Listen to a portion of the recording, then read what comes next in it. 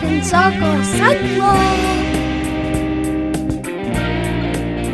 Hello, listener. You found yourself the latest episode of Michigan Soccer Central. How's it going? Rob Kerr here, back again, hosting the Michigan Soccer Central podcast, where we aim to be the source for soccer here in the Great Lakes State. It is the recording on the 13th of September, so we are saluting summer and full speed ahead in the fall season of soccer, which meant the first weekend of games for my U8 and U6 teams. That was an excellent time out and about. And I wanted to say congratulations to Michigan State University women. They were this week's Michigan Soccer Central We Are Soccer Team of the Week. If you watched We Are Soccer on Woodward Sports Network on Saturday morning, you'd already know that. But congrats once again to women's Michigan State Spartan Soccer. If you want to nominate a fantastic Michigan-based soccer team who had an outstanding weekend or week on or off the field, send either Michigan Soccer Central or We Are Soccer a direct message and nominate that team and get yourself on We Are Soccer and spread across all of our social channels between our two soccer entities. We want to shine a light on all the teams, college, high school, youth, or otherwise, that are doing great things on the field. And speaking of great things on the field this weekend, there was a special goal in what seemed like a special game down in Hamtramck this weekend. And to talk more about that, I've got a good friend with me, a fellow press box guy. Please welcome Mitch Gatzke. How you doing, Mitch? Doing great, Rob. Thanks for having me. It's an honor to be on the show, and I'm excited to talk about all things soccer today. Thank you. Well, like I said, Detroit City FC returned to action at home at Keyworth Stadium. And you were there. Why don't you kind of lay the scene? I know they kind of went for a different kickoff time than usual, and but that earlier crowd got a treat by the look of it. Yeah, a bit of a weird kickoff time. We've had a couple games in the past, maybe with a Sunday afternoon kick, but Saturday evenings normally always 7:30 kick at Keyworth. This week, a little bit different with the 4:00 start time to the game. We were treated to an absolutely gorgeous day. If you were out and about Saturday, you know what I mean. It was under 80 degrees. There was a nice breeze. It wasn't too sunny out, so I didn't get sunburn, which I appreciated because I did the weekend prior to that. So still recovering from that and applying aloe. My fair skin really appreciated the beautiful weather. And yeah, it was a decent crowd, not great. There were a whole lot of things going on Saturday. And I think, people are obviously, getting more comfortable being out and about with COVID restrictions kind of loosening up there. So I think there's just a whole lot of options out there for people right now. But those that decided to go down to Keyworth were treated to a great game, as you said. Strange start. We're used to seeing City get off to a hot start and, kind of control play from the beginning. They actually gave up the first goal in this one, and they look to be in a little bit of trouble, at least at the initial stages there. But as we're used to seeing, they settled in, ended up getting a 2-1 win, and I'm sure you're going to want to hear a little bit more about that goal. So I'll let you go ahead and set it up from here. Well, I was off, like you were saying, there was lots going on beautiful Saturday evening here in Metro Detroit, and I was off with the wife having a very fancy dinner, so I wasn't able to see this goal with my very own eyes. I didn't introduce you very well. Why is it that you were at the game and you don't miss very many DCFC games? I've done a little bit of everything for DCFC over the years now. Started back in 2015, back at Cass Tech when they were still over there. as the public address announcer, did that for a season, was the beat writer once they moved over to Keyworth for a couple of years.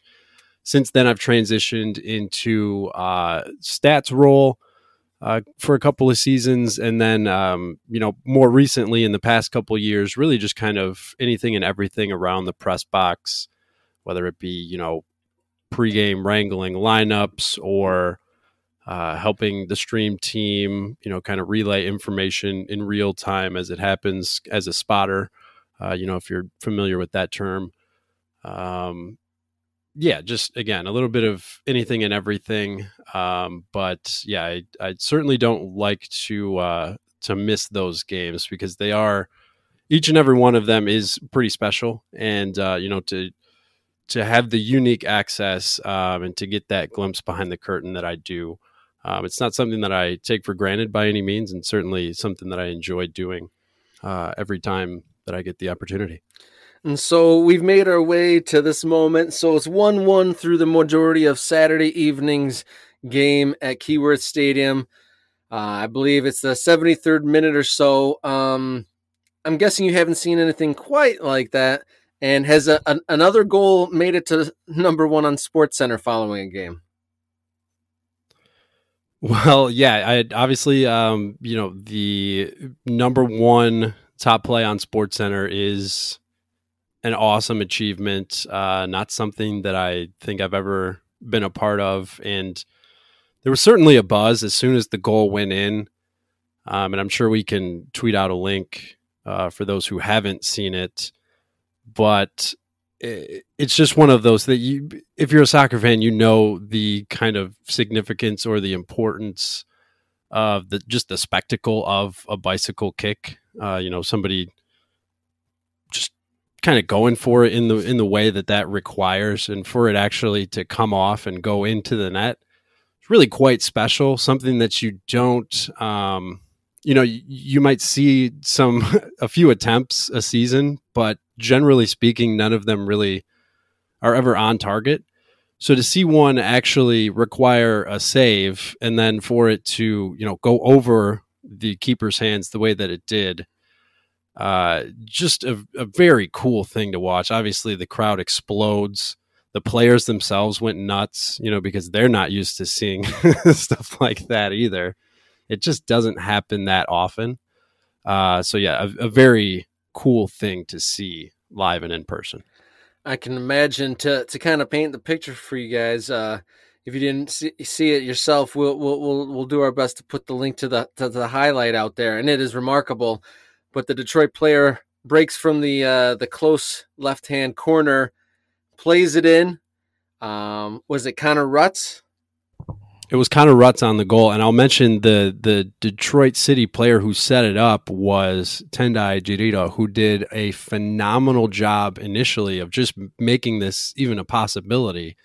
He was in tight quarters, kind of navigated around two defenders somehow, right on the touchline, found himself in the box in a lot of space, got it over to Connor Rutz. Connor got off a shot that was blocked initially, and got his own rebound and just kind of was able to finagle his body and get the exactly perfect bounce that he needed for his foot to meet it just ever so sweetly. And it just drifted right over the goalie's hand. The second kind of look at it as if you watch the actual replay of it from the broadcast, that kind of field level cam is right next to where I was standing.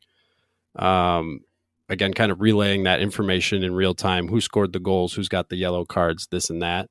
So I'm sitting kind of right in midfield, right next to the camera as this is happening. And that replay that you get is pretty much what I saw live. And again, just a phenomenal thing to see. Yeah, that is remarkable. And then to wake up on Sunday morning with that to be in on the number one SportsCenter top 10 on a Sunday morning on a college football weekend, no less, is very impressive. I got to admit, a little bit of jealousy that you got to see that in the flesh, and it looked like the roof just exploded there. Yeah, and especially, the game having gone the way that it was. I mentioned Detroit City going down 1-0. tying it up. But then that game-winning goal in the I believe it was the 73rd minute, somewhere around there. You could.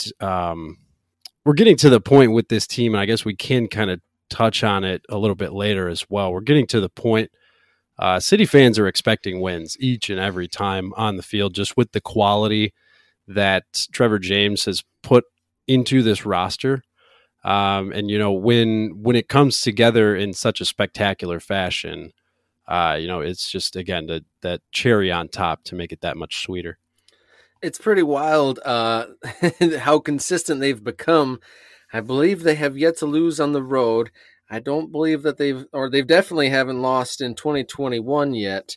The inevitability is becoming definitely a factor. One thing I think is pretty impressive is on the occasion that they do concede, such as on Saturday, they conceded an early goal to go behind, and that they've always bounced back. They seem to have always bounced back from any goal that they concede. They don't, or so far have not allowed the crowd is lifting them up rather than becoming a weight or a pressure, it seems like.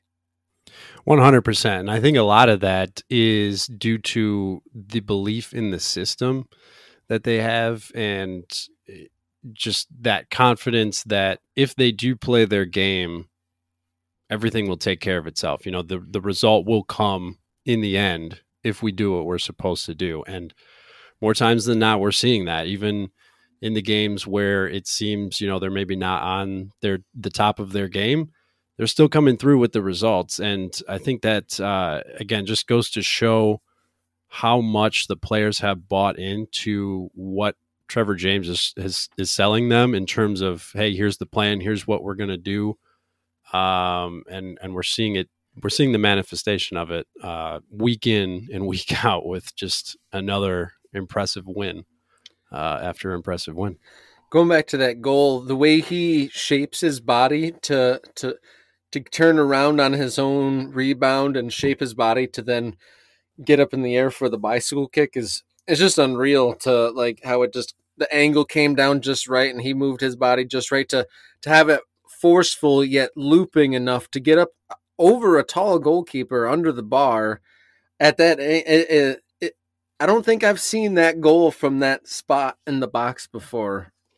Yeah, and like I said, to get his own rebound, and you're exactly right, to shape his body and kind of just move the exact way that he needed to. It's almost like he practiced it, but there's no way he could have, but it almost is like he had done that before. Like kick it off a wall that has an angle. There's those rebound walls that I've seen kids play with where they chip it up to themselves, but truly remarkable. It leaves the weekend's results leaves Detroit City FC well on top of the NISA standings with 6 games played. They have 16 points, 5 wins and just the 1 draw. And their closest competition nipping at their heels is starting to get a little bit of distance. The LA Force is 3 points behind, and Detroit still has a game in hand. LA Force has 3 less points and has played a game more. Same with Cal United Strikers are on 12 points, having played a game more than Detroit City FC. And I should mention Detroit Stars got a win at home over the weekend, too, on Sunday. They got a 4-2 result over San Diego. A lot of goals for them. They have been on a 0-0 tear of late. So the other NISA Michigan team, the Stars, getting in the win sheet too. You explained a little bit about your history with Detroit City. How did you find your way up into the press box in general? And for clarity, I do know Mitch separately from the press box for Oakland County FC, but he's got himself all over the place. How did you find yourself up there? Yeah, I've been pulling double duty for the last couple of years now. Very happy to be involved and be able to contribute in the ways that I do with Oakland County FC. But yeah, it started off in 2015 with Detroit City. I graduated from college that year, and actually, I'll never forget it. I got a phone call from my high school math teacher, Dave DeWahey, who is one of the co-owners of DCFC. And he said, "Hey, we need a public address announcer for this coming season. I know you're studying broadcasting and looking to graduate in a couple months. What are you doing?" So that's how I got my start and got my foot in the door. And after that 2015 season, I knew I couldn't, just end it there. I had to continue to be involved. If you've been around that atmosphere, you know just how intoxicating, I think is a good word, that it can be. And it really kind of grabs you, makes you feel like you're a part of something greater than yourself. And I've loved every minute of my involvement with Detroit City. That's awesome. I've definitely, when I bumped into you at the NISA championship game, that was quite an experience. Just the game, them winning was fantastic, but just going to that game was the first time a lot of people, I feel like, had been at a game. And I feel like I just kept going left, right. We actually get interrupted. You and we were chatting, and I ran into a guy from Pickup Soccer that I hadn't seen in a year and a half. And that kept on happening. That, like you said, something bigger than yourself. It was a really great coming together there.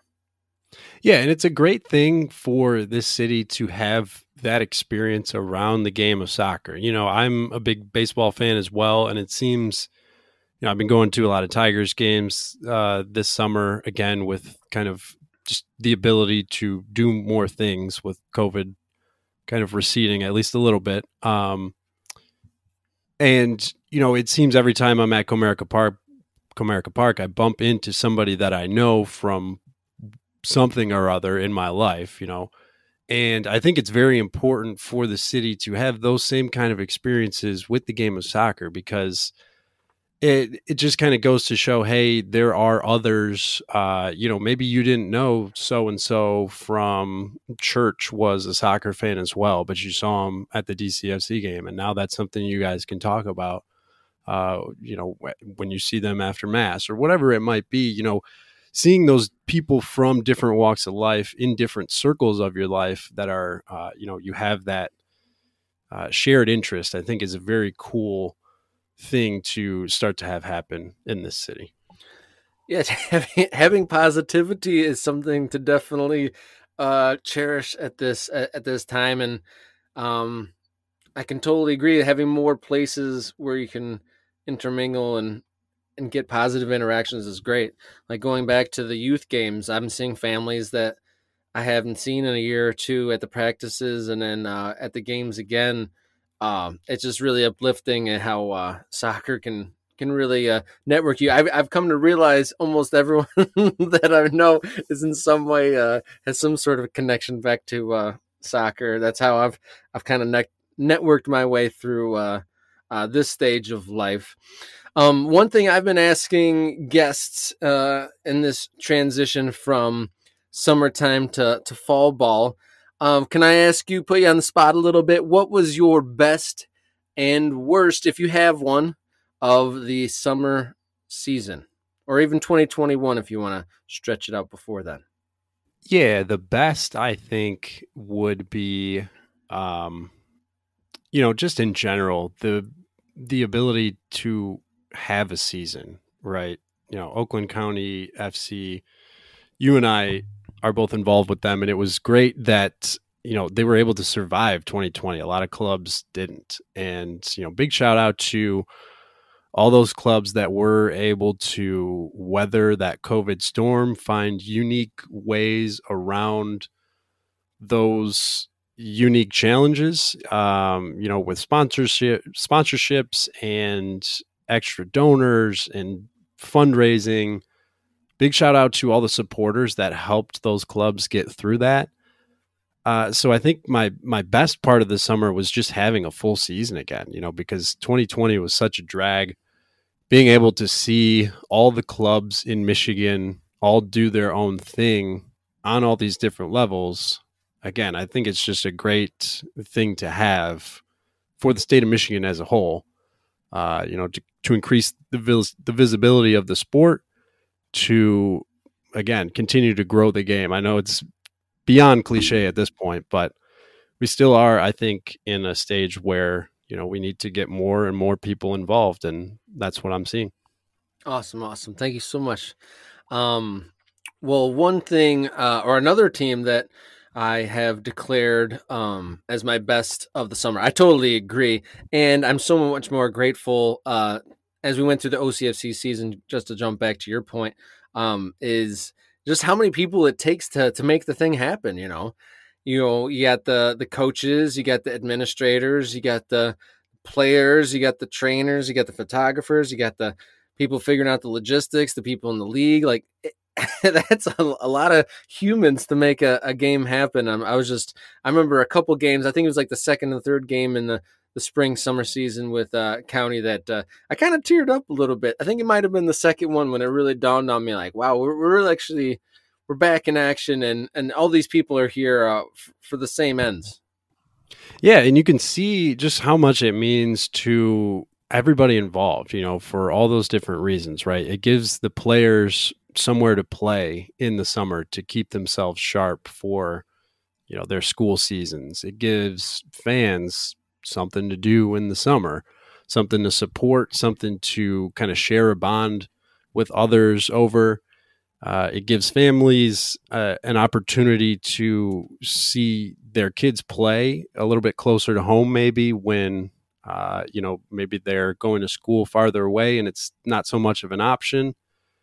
It just means so much to so many people. And the way that it was taken away from us last year, I think just kind of increased the importance and really did drive it home for me again. Like you said, early in the season, it did kind of hit home just how much it meant to so many different people. Yeah, it was really great. We had the first 2 months of the season were an awesome ride, and definitely I already knew that the way to deepen your bonds with your fellow supporters is going on road trips. And I'll always remember our road trips we had in the summer of 2021. Some really really good times there. And yeah, and I think the cliche of you don't know what it's got until it's gone totally sank in. I mean, for everybody in all walks of life and all aspects of life, is like all the things we took for granted, almost like it was a burden, like, oh, we got another this and that, or we have to go to this event now. And especially maybe we're going back to the routine to a degree, but in May and June, getting back into the real world was real special. And then having soccer was just absolutely fantastic. Really, really drove home how how much it means to me and how much it means to all the other people. Was really fun. One of my best, what I said on the show last week, one of my shouts for best of the summer here in Michigan soccer was another Michigan-based club who went undefeated through their regular season this summer with 9 wins, just 1 draw, and a plus 28 goal difference in their 10-game season. Michigan United's UWS team dominated their division in 2021, but that team was just the tip of the iceberg of the Mammoth Club based just outside of Grand Rapids. Here to talk more about his club, Director of Coaching for Midwest United, Lewis Robinson. Welcome, listener. This is Robert Kerr back with you for Michigan Soccer Central. One of the storylines of the summer soccer season of 2021, from my vantage point doing this podcast, was the growth of clubs and quality on the west side of the state.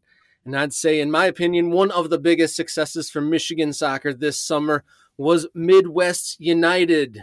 The Kentwood, Michigan-based club's senior women's team absolutely crushed United Women's Soccer's Midwest North Conference, going undefeated through the league season and made a postseason playoff that went up until the national semifinal.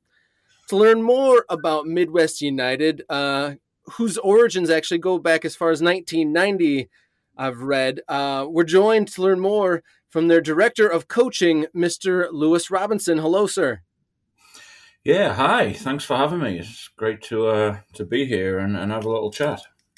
Yeah, first, congratulations on that seemingly historic UWS season.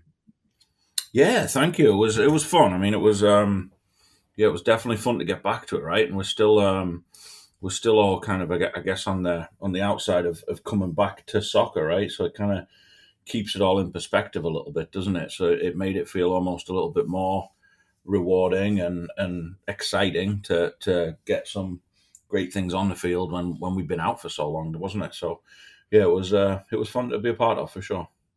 So you're the director of coaching, and there's a lot of teams in Midwest United. How hands-on? What was your role with that UWS side?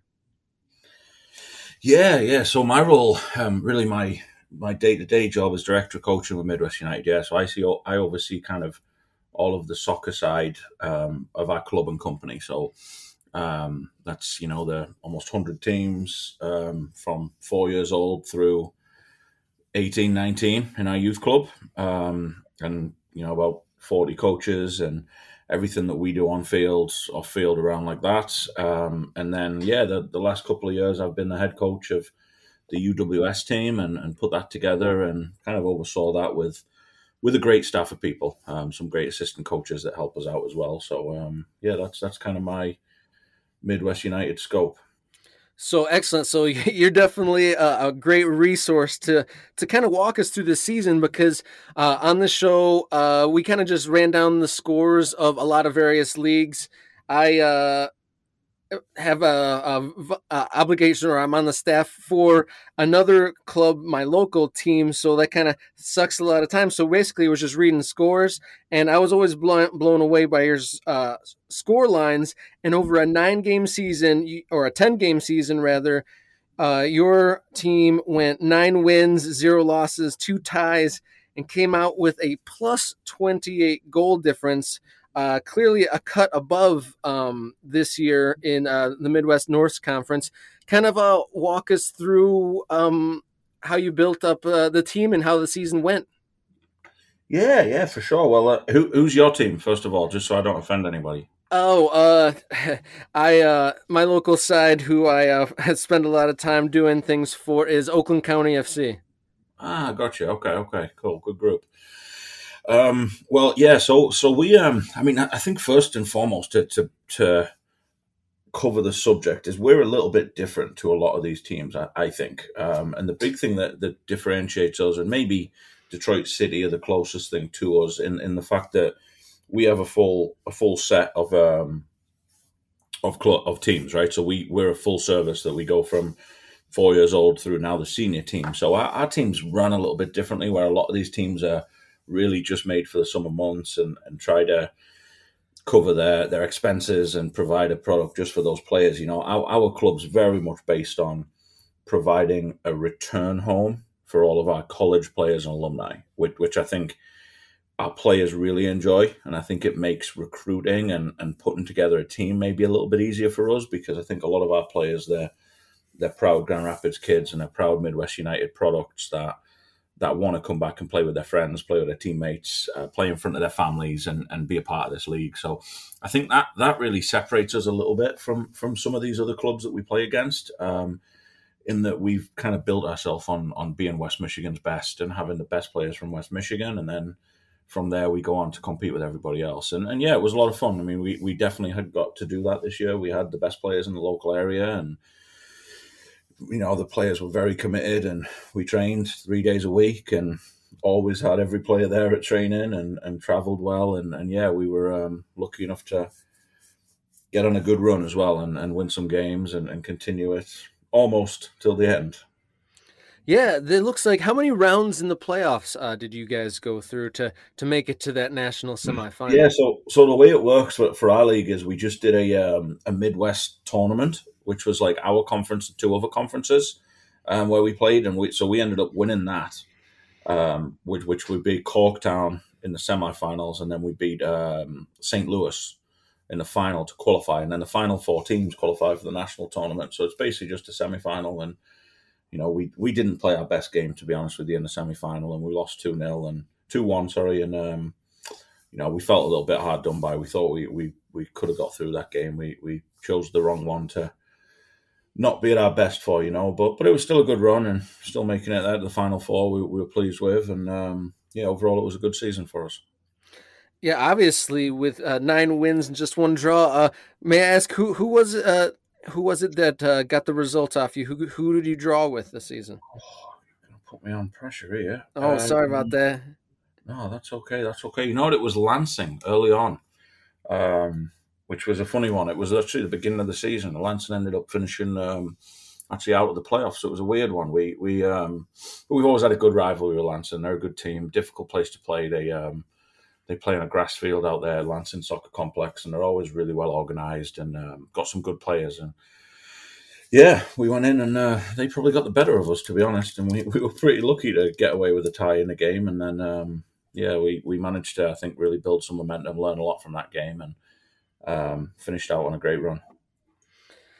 So you going back to your answer about what you kind of how you built the team and a lot of returners from your youth ranks that have gone on to college and whatnot. So how many players were trying to get on this UWS side?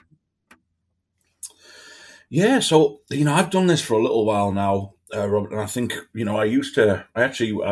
led the Grand Rapids FC team a couple of years ago, and we actually won the national championship there back in the GRFC days. I think it was 2017, and then I moved over to the men's side and did that for a couple of years, and then took a little break and got back into it here with Midwest. So I've kind of seen some great summers and some ugly ones over the last few years. So we always try to figure out like what the perfect number is and what the ideal roster looks like. And I think as you probably know from being heavily invested in the seasonal summer soccer game, it really depends on the group that you've got. We try to have, I think what's really important for us is we try to have a balance of a group of committed top college players that are going back for big colleges and small colleges and colleges that are looking to compete. Then we try to have some players that are finished in college, so they are experienced, they're playing for the love of the game, they have great track records, and we know they're good people, but they still want to play. And then we also have a group of our current academy players. Some, we had a couple of 16, a couple of 17, a couple of 18-year-olds on the team who aren't yet in college. So, I think what I found is that balance of those 3 levels of player really kind of brings everything together to really create a really competitive group, because you got 3 groups of people that are all in it for very different reasons, but they're all very committed and very competitive. So I think in the best years, like the one we had this summer, the one we had a couple of years ago, and we won the national championship, I think we had the perfect mix of that. A couple of older, they don't like to be called veterans, but they're out of college and playing around their work schedule to lead the way, and then that healthy mix of current and future college players as well, I've always found keeps things fresh, That's almost like an American soccer generation is like 2-year gaps between these players and their different categories almost. Yeah. And honestly, I think it's really cool too, though, right? It's something that I don't think you get enough in the American game. I think like there's lots of positives and negatives to the college setup, right, that we have here, but I think that's something that we miss out on a lot in this country compared to other countries that, your main competitive years are like 18 to 22, right? So you never really get those like 17-year-olds playing with 28, 29-year-olds, right? That I know in my experience, that's some of the best development you get when you're in, playing in a youth pro league in England or Europe, or you're playing in a second tier, semi-pro division. So I don't think you get that much, do you, in the true college system. So I think for the summer, it's really nice. I mean, we had players like we had a player playing for us this year, Paige Eli, who was the Davenport head coach, and I don't even know how old she is. She's late 20s, but she had, played for England in the youth setup, played in a couple of youth World Cups, played collegiately, and then she's 5 or 6 years out of college. And I mean, she's got experiences that are so valuable to young players. When you get 15, 16-year-old players that get to train with her every day and see kind of her knowledge of the game, the way that she practices, the way that she competes, the way that she communicates and reads the game. Like, I think those are so valuable for young players to see, Yeah, I think that's really becoming apparent with the national team on that scale is the need for balance in ages. Like we saw, just last night. For context, for anyone listening to this in the future, we just ended the first window of World Cup 22 qualifying, and it was a rough ride for the young but talented U.S. men's side, and you could tell that there's a piece missing without veteran players, so that really becomes very true. And then to your point, more locally at the regional level, yeah, when you get into the season commitment for the summer leagues, that already takes you a step above, because a lot of the teams, they ask for their players back earlier, or some players have other commitments that only makes them available for certain games. And so I could see like having lots of local, you're mixing, from what it sounds like, your cocktail for the team was a mix of talented, obviously, but a mix of experiences and a mix of like being able to have leadership as well as youth on the same side, which, yeah, like you said, it's very rare, because a lot of the teams, yeah, they're at various stages of going to different colleges and stuff, and they're just kind of piecing it together. It seems like you have a pretty thorough and some depth to your roster building. Yeah, I think that's the plan. And like I say, Robert, it's easy to talk about after you have a successful summer, right? And say it was all planned and it worked out perfect. But it never. There's always other pieces. It always relies so heavily on the character of the players that you have and their investment. And as you know, that you find so many of these summer teams that they're working around players' work schedules and life schedules. And like you mentioned, we found if we do go for a lot of the big ACC, SEC, even some Big Ten schools, they're asking the players to come back at the beginning of July now. So you can't really rely on those players, at least for the whole summer. So we had a good balance of the in-between, and, found a great committed group. And I think the other key is having a group of players that they don't take it for granted. They don't just think that coming to practice is just to get ready and just to have another session. We pride it in our players that I think they have an expectation that they're here to win and they're here to compete, and they don't get to pick and choose if they want to be there or not be there. You got every kid at practice every day, and all the games were well attended. I think that's another thing that really separated us from other teams is we had the same group there pretty much every week. We weren't rotating the team too much. We played one game a week, and at least the core group of players was pretty much the core group of players, and that helps as well. And these girls, they get to play together every weekend and see some great successes, stumble together, make some mistakes. I think that really helps you as you get ready for the end of the season as well. You said you were drawing some attendances. Tell us a little bit, where do you guys play, and what kind of crowds were you seeing? Yeah, so, that's maybe another thing as well, that we're a little bit different, at least this year, for the way that we're run. We play our games at a mix between Midwest United's home facility, which is right in Kentwood, and Aquinas College, which is a beautiful little soccer facility right in the heart of Grand Rapids downtown. So we played our home games between the two facilities, but we don't charge attendance. So the big purpose behind our senior team was to bring high-level women's soccer to the West Michigan community free of charge. So through sponsors and a couple of very kind donors and the club support, we were able to do that, which I think has always been the main goal of the club and the team. And I thought it worked really well. So we get great attendance from families, from a lot of kids in our club that will come and watch. And yeah, we were, our home games, we were in the few hundred people at every game, and made for a nice little atmosphere. By the playoffs, the stands were pretty full, so probably 500 plus, which in our league was a great number to be at. That's awesome. And then you going back to the kind of Midwest United on a whole, you're directing the director of coaches at Midwest United, and you said under your umbrella there's 100 teams. Is that what you said earlier? Yeah, getting there, like 80 to 100, fluctuates up and down any given year, and with a couple of satellites and affiliates, we're around about 100 teams. So would you say, it seems like you would be a good person to ask the barometer, how is the youth enrollment up or down in general, and is it up in Grand Rapids? Because it seems like there's a lot more senior summer league teams. Maybe there's just prolonged interest, but with your experience, and you're seeing you have, like you said, 80 to 100 teams under your watch, is there more interest, or what's the direction of the barometer of youth actually getting involved in playing right now? Yeah, well, I think it's pretty known fact that I think the number of attendance all over this country is up, right? I mean, I think we're the highest participated and played sport in the country by a ways across youth. So numbers are great. I mean, since post COVID, our numbers have got back to where they should be, and we've pretty much stayed the same and where we normally are. So that's really good. I know in West Michigan, like you spoke about, I think West Michigan is a huge growing soccer community. You know, I think from what Grand Rapids FC and Matt Roberts and the crew that created that club a few years ago built to become a club with a huge fan base, and I think that really got the Grand Rapids soccer market involved and invested. And yeah, we got a lot of very good youth soccer clubs here. A lot of people playing. We're very, I think it's a great little soccer culture in this city and in this community. So yeah, that's probably why you see some of that. And you know, there's a lot of little towns in the area that support, and as you mentioned, they have their own teams and do a good job as well. So yeah, we're it's a good place to be, I think, in the soccer world out here.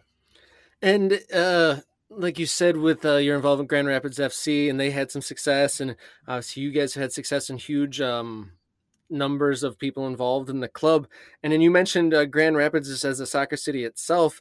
There was lots of rumors and different stories about investment and perhaps a USL team out there. What is your thought on that? Is that something that Grand Rapids is interested in, and is that something that Midwest United, or not Midwest, Midwest United is looking to be involved in themselves?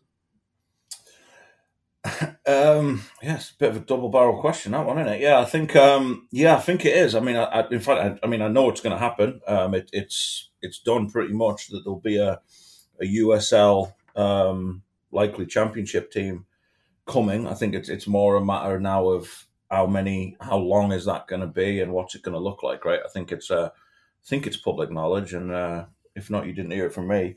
But there is definitely going to be a team. I think that the conversations going on right now is more so way above my pay grade in stadiums and leagues and all that fun stuff. But yeah, that's what I've heard and read online and seen at least. Now, yeah, I know that Midwest United will definitely be, you know, affiliated in some kind of way, whether it just be support or a second tier or working with the women's team. I mean, I think there's loads of great options, and I'm sure that we'll at least be in communication with that group as it comes, you know. But I think that's exciting. I think Grand Rapids is a perfect minor league city. You know, I think the league knows that. I think USL know that. I think we're never going to be quite big enough to host an MLS team, but I think we've proven in hockey and baseball and other sports that they can be a leader in a minor league program, and I think that's why USL is going to make perfect sense. So whichever route they go down. Yeah, definitely a town that seems to embrace something when it's good, for sure. Like the Griffins, when they were making their AHL run, definitely there was a palpable fever if you came through town then. And then I've not been out to the baseball, and then there was a few good years there for Grand Rapids FC.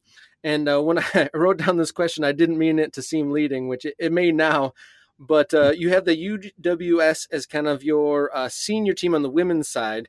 Do you have any plans to have like a summer league on the men's side, like NPSL or anything of that nature?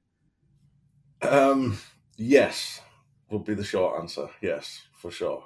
We hope that should be done, figured out here in the next month, I would imagine, and public and released. But yeah, definitely. I mean, I think, I guess without saying too much about that, because it's all not final yet, but I think, there'll likely be a men's team that will come under the Midwest United FC program for next year.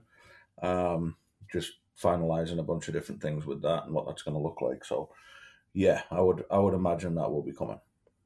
Very exciting. So Midwest United is being very ambitious and taking strides forward. A men's league team, but not yet finalized on what league just yet. Very exciting to hear. Thank you for sharing that little bit of information with us. So we're excited, and I think that the main emphasis has been, you know, it's kind of been a little bit of an experiment with the women, right? It was an idea that our leadership had to can we run this women's team, and do we have the players and the resources as a club to do it and make it so it doesn't cost us too much money and we can create a great opportunity for the players. And it's worked really well, to say that we rolled it out last summer and in the middle of COVID, and then we played this summer and it's gone well. So I think that really what that was. It was an experiment to see, can it be supported by the club, and does it make sense, and is it something that our city wants and will get behind, and they have, which has been good. So now I think the next natural step for us is to create the same opportunities for our men. That's super exciting. I'm very happy to hear continued progression and just of our game in general, and especially in our state. It's just such a groundswell, and something that was a constant caveat. It still is, but it seems like clubs like yours are making steps to bridge it. But just that youth to professional disconnect that there really is. Hopefully, like this teams and summer leagues and whatnot. Youth connecting to the pro can be something that becomes more normalized. Yeah, and that's like I say. I'm not sharing any private details because we don't have them yet. But I think like common sense would tell you, right, that like I say, if we can get a deal over the line and we get this finalized in public here soon of a men's and a women's summer team, and then also some form of a link relationship with a USL championship team, like, then at least it has that clear pathway, right? Which we all know that's the system that works. And not to say kids won't go to college in between, which they should, but I think just having everyone on the same page and having those opportunities in the city for our players is really important. So we're excited to try to help with that. And like I say, I know it's something that the likes of Detroit City have been pretty good at doing, and growing that on their side as well. I think there's obvious benefits to having a youth platform and a youth connection in the community.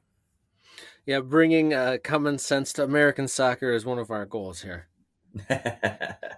Well, I got a couple more fun questions. That's exciting news, but I got a couple fun ones. Like I said, with what's going on national wise, kind of in the spirit of the moment with Greg Berhalter having to navigate a pretty sticky window of games. If you could disconnect yourself from the if that situation, this is a hypothetical question here. So if one of the coaches under your supervision was like 3 games into an underwhelming tournament and then wildly changed the system before a very important high stakes game, how would you react to that? Yeah. You talking about before the Honduras game? Yeah. So game 3 of the qualifying cycle.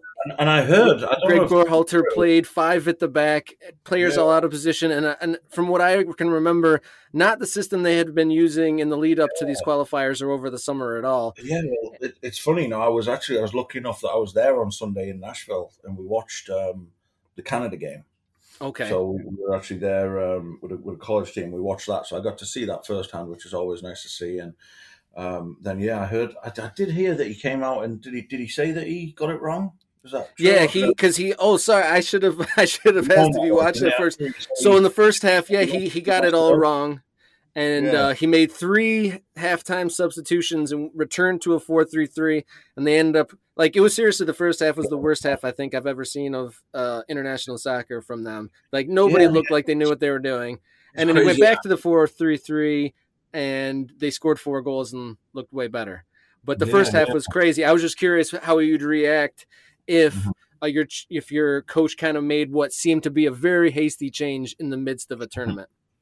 Yeah, well, I mean, I think it was interesting when I heard that he said that he made a mistake and he changed it and he owned it. I think that's, most coaches don't do that, and that's difficult to do, right, is admit that you messed up and you got it wrong. But I guess if you corrected it halfway, that's part of life, right? I always think going into these games, I mean, you don't want to try to change too much. That as a coach, you can be the one that ends up messing it up, right? I always think keep things simple and allow the players to execute the plan simply and well. But I think in general with that group, I think they're a little bit too what I've seen, and I haven't seen everything, but I think they seem a little bit too structured at times, and not enough creativity and freedom for some of those young talented players. That's what it seems like, at least. But again, I'm sure he's much more qualified and experienced than I am, and they'll figure it out. But I think it's hard. I think they're in that strange transition period too, aren't they? As a team of, what are they going to be? Are they going to be a front foot attacking pressing team, or are they going to go back to the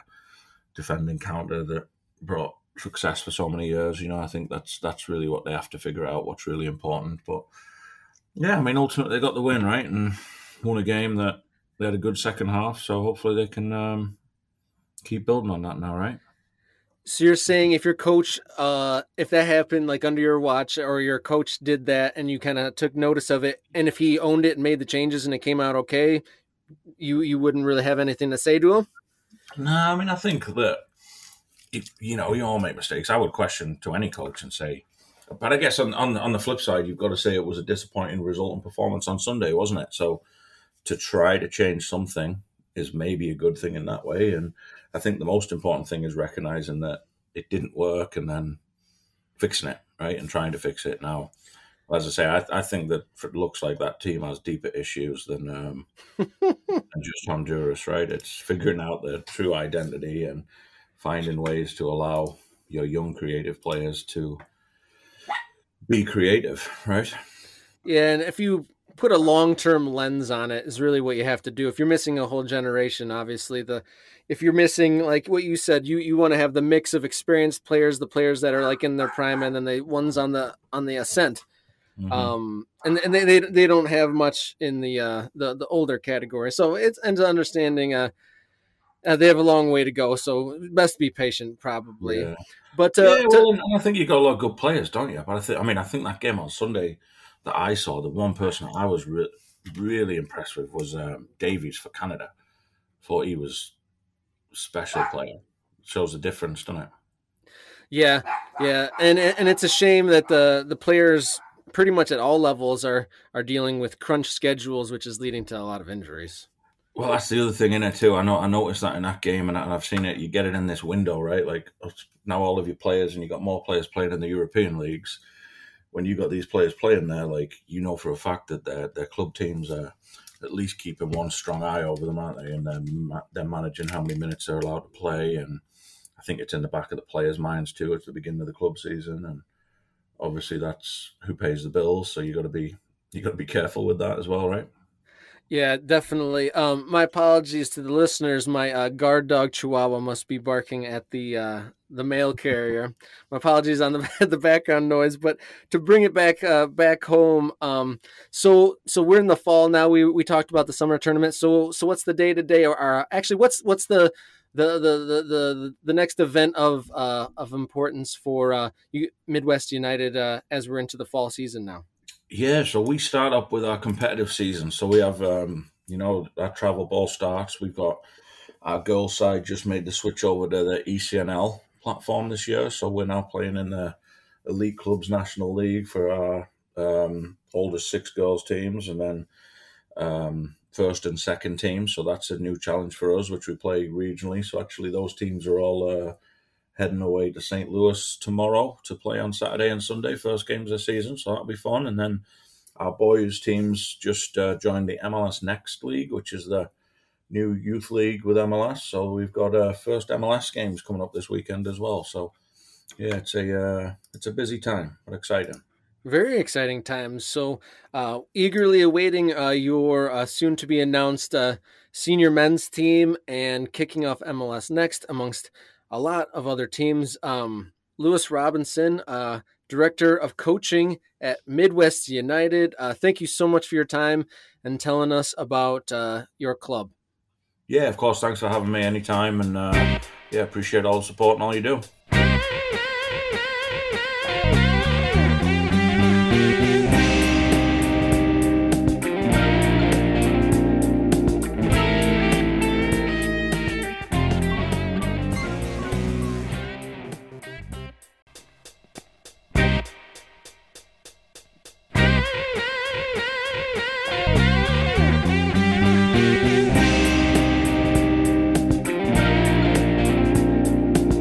We're back here on Michigan Soccer Central podcast. Robert Kerr, your host once again, joined again for our final segment of this week's episode by Mitch Gatzke, my fellow press box boy. I hope you don't know. That's a nickname. Is it a nickname if I'm the only one that says it? No, we're an affiliation, I think. And if you're looking to apply for membership, I think you can send those to Rob or I on Twitter.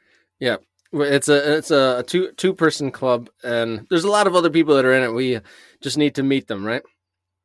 Yeah, I'm sure. I mean, I'm sure there are other chapters that we're just not aware of yet. But great interview with Lewis Robinson of Midwest United. Obviously, lots of wheels in motion in Grand Rapids soccer. What are your thoughts on what we just heard? Well, I love it. We've talked about this a little bit off air, Rob, just in different conversations that we have in, Facebook chats and in person and such. The fascinating part about Midwest United to me is the structure that they've got in place, right? Lewis Robinson mentioned it in the beginning of your interview there. They're just different from everyone else in the area. And they're doing it right, in my opinion. Top to bottom to top, there's consistency and the ability for kids to stay with the same club throughout their entire development, I think, is crucial when you look at the bigger picture, not only for the players' sake, but the overall strength of the sport in the United States. Again, you and I have talked with others about what's wrong with the U.S. men's national team. I've made the point before, and I guess I'll continue to fixate on it. Most of the best national teams from around the world are driven by strong domestic leagues. And I think the approach that Midwest United is taking, and that Lewis Robinson was kind of advocating for there at the end of the interview, I think that's the way to go. Top to bottom, getting these players in, kind of getting them to play together. The mixture of the roster that he talked about and kind of the different stages of the career that those players are in, and getting them all together to fill out a roster, I think, is another great way to think about things. I thought that was a great interview, and great job by you to kind of set up Lewis in those ways to get him to expand on those points. I appreciate that. That almost seems like a force of nature, at least within development. If you have people dedicated and providing a service from, I believe he said, like the 4 or 5 year olds all the way through the 18-year-olds, and now adding, or they have the UWS team, and then that little nugget he shared with us that will be all systems get the radars up for the announcement of what their plans may be for a senior men's side. So that was exciting. I'm glad he teased us with that a little bit. So their UWS team, if their UWS team reflects on how their men's team might be, that's a frightful prospect, I'd say, because they were absolutely the class. Like, I went in person to a couple Detroit City FC games for the women's side, and streamed a number of the Corktown games, the ones that I could find. And I thought I was impressed by the quality there. But then to see Midwest United had just kind of taken care of all the teams. So it's like a whole nother step above from what I saw myself. And then if they bring that depth of talent and the consistent commitment, that's one thing too, that they have that dearth of players that are regarding it as a return to home. So they're committed through the whole season, it sounds like. And he noted that was a key to their successes. They had the same team throughout the whole season, training 3 times a week with not a lot of questions asked as to who will be in the lineup for the next game. 100%. I think that goes so far at this level when you look at, again, the makeup of these lineups. A lot of it is, the whatever kind of networking your club coach can do with the local college coaches to get those best players available in the area. But again, it's a completely different approach that Midwest United is bringing to the table to say, hey, we already have this team together. Like Lewis said, it's bringing these players back home. It's almost like in Little League. Again, I'm a baseball fan, so a lot of my analogies go that way. In Little League, at the end of the year, you play the All-Star tournament, and there are some teams that it's like, I don't know, this team kind of seems like they've been playing together all summer, and we're just now starting to practice together as a team. That's what it was like coming up against Midwest United. I agree. The one time that they came to Keyworth this past season, it was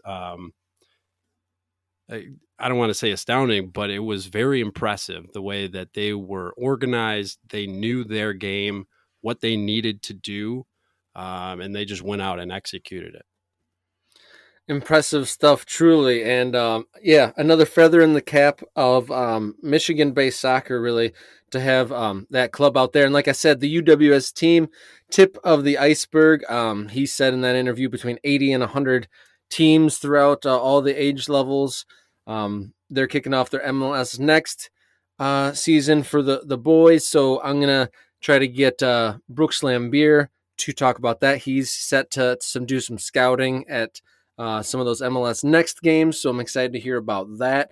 And then, I'm definitely going to keep my ears perked up for where this Midwest United men's team might land. That's exciting news. And was that like an unintentional breaking news piece? It may well have been. He would not. I think he shared. I think he maybe he thought that we'll turn this show around too slow for it to have an impact. But he definitely shared that there's going to be a senior men's team. Didn't say what league. I have my suspicions, but we'll see what happens there. Another thing that I wanted to ask was, I pressed Lewis about what would you do if one of your own coaches made drastic changes in front of a critical game in a tournament and a change that your team probably wasn't comfortable with, vis-a-vis what Greg Berhalter did in Honduras with the radical system change in the first half of a big game. What are your takes on all that? Well, there's a whole lot to unpack there, isn't there? I think we're still at a point where we're relying on the system to do a bulk of, the heavy lifting here. As U.S. soccer, we don't yet have the virtuoso talents to just kind of let them take over games, at least not on a consistent basis. So I think when you look at it from that perspective, when you're more oriented to keeping a strong system and again that consistency, which I will continue to harp on. I think consistency for these athletes is huge because it's all about muscle memory. The more that they're comfortable doing, the easier it's going to come to them, in a game. They won't have to think about it. So when you switch things up as drastically as Berhalter did, it rubs a lot of people the wrong way, and it leaves you scratching your head and you wonder why. And it's not even like it was really a positive change. It's a tough one for me. I don't understand why he did it. It's tough for me to kind of second guess because I'm not as plugged in as a lot of people are, and my opinion isn't as informed as a lot of people even listening to this. But it just, in terms of the strategy, it rubbed me the wrong way. I think it didn't do him a whole lot of favors in the minds of a lot of fans, and even his own players.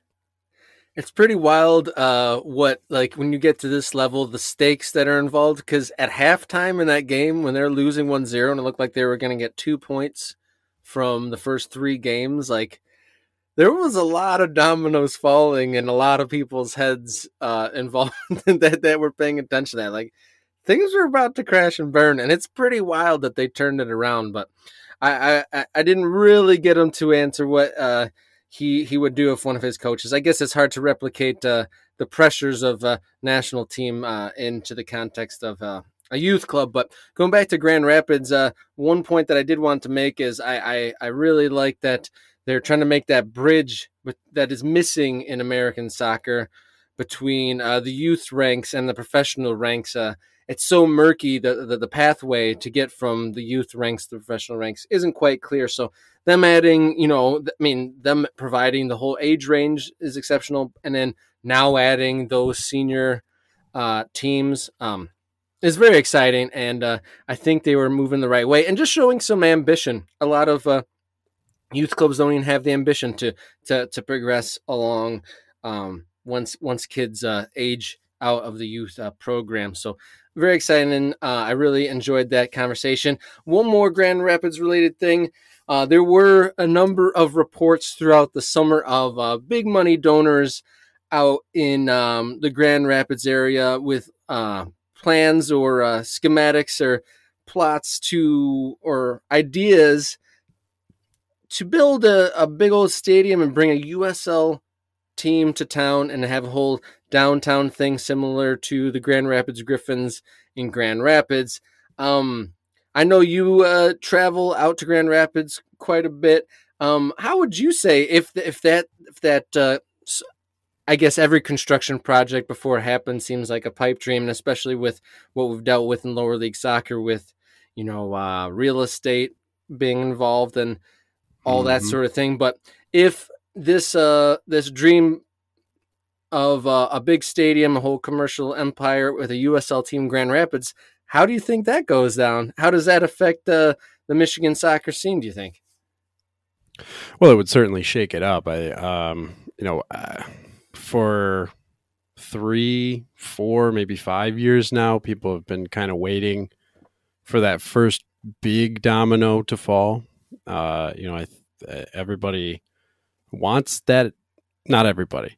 A lot of people want that MLS franchise to come in, whether that's in Detroit, whether that's elsewhere. It still remains to be seen. But I think, again, just kind of more, I don't want to say like a test subject or like a case study, but it will be interesting to see how it plays out kind of on a smaller scale. Lewis Robinson mentioned, it's Grand Rapids is a great minor league city. The Griffins do have a great following. They've been there for a long time. The baseball team does well out there. GRFC had a pretty steady following for at least a few seasons there, and they had some success as well. So anytime, that's all fine. However, anytime you talk about, a big money deal for a stadium, and as long as there's, enough accountability from the business side of things, from the people who are actually putting up the money, as long as it's not the taxpayers who are going to have to foot the bill, which unfortunately, as we've seen time and time again in soccer and in other sports, a lot of times the cities and their taxpayers are the ones that end up kind of getting kind of held up for the raw end of the deal. So hoping for a different scenario in this case, I think Grand Rapids could absolutely sustain a USL franchise.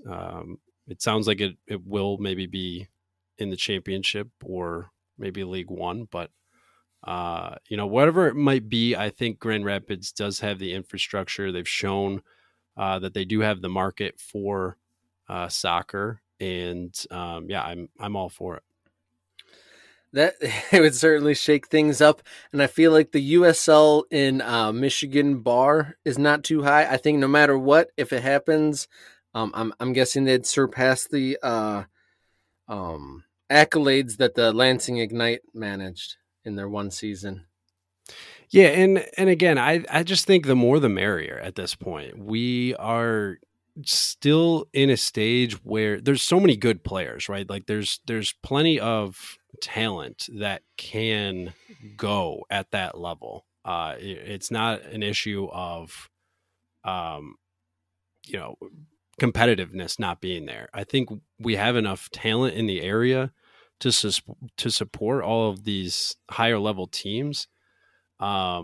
It's just a matter of figuring out which ones of those teams are going to have the brand loyalty and, the support behind it to sustain just more than a few seasons. We've seen a lot of teams kind of come and go.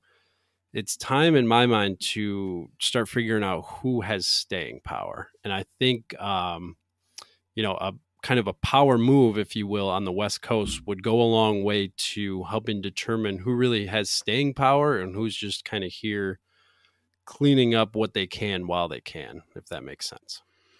Totally. And going back to the interview, it seems like the way they've got that, the size of the club and the amount of people they have involved and the amount of teams they have, I don't see them just coming in and out of existence like other summer clubs would have.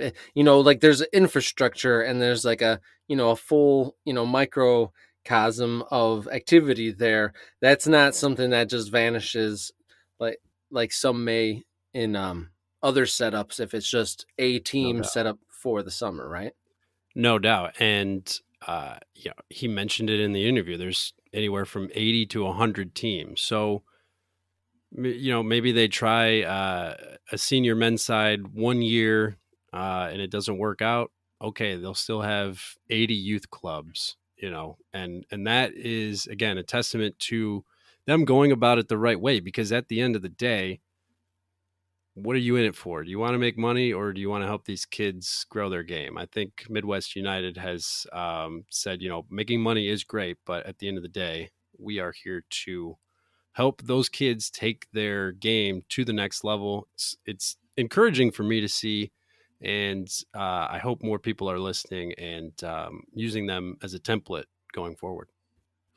Fantastic. Thank you for your time and insights, Mitch. I really appreciate it. It's good to have a friend and an insightful voice on. If folks want to follow you at all, where can they find any of your musings? Follow me mainly on Twitter at Great Gatzke, Gatzke. Expect to see any kind of tweets about local soccer or any kind of sports happenings. Also a big music fan, so you might see some tweets along those lines as well. Stop in, say hello. Rob, just wanted to thank you again for having me on here. Really been a big fan of what you guys are doing. I think this fills a huge void in the soccer fandom in this state, and big props to you and Dan for doing all that you do to provide the content that people want and need. So happy to be a part of it, and if you ever need me back, always happy to help out whenever I can. Well, thank you very much. I know you're my man on the scene at the Detroit City games, and we see many of the same games when they're happening around my neighborhood as well. Thank you, listener, for tuning in to another episode of Michigan Soccer Central podcast. Be sure to check out all the social channels, MI Soccer Central, across Twitter, Facebook, Instagram. Dan does a great job. You can find right now on the Twitter feed a retweeted story about a youth soccer regional tournament that was thrown into disarray after arguing parents busted out firearms, as well as lots of high school goal scores, rather, as well as some retweets of the Michigan soccer coaches' weekly rankings. So your source for all things soccer here in the Great Lakes State, Michigan Soccer Central is your spot. And also remember, nominate your Michigan Soccer Central We Are Soccer Team of the Week. Send us a DM if you see an outstanding performance on or off the field from one of our Michigan-based teams. Hit us up. We Are Soccer, Michigan Soccer Central Team of the Week, and your team will be announced on the We Are Soccer Saturday morning show on the Woodward Sports Network and across the Michigan Soccer Central social channels. Thank you to Jenny Hajnaki for editing the program. Thank you to Dan Catranza for the music. Thank you to all of my guests. And until next week, enjoy your soccer.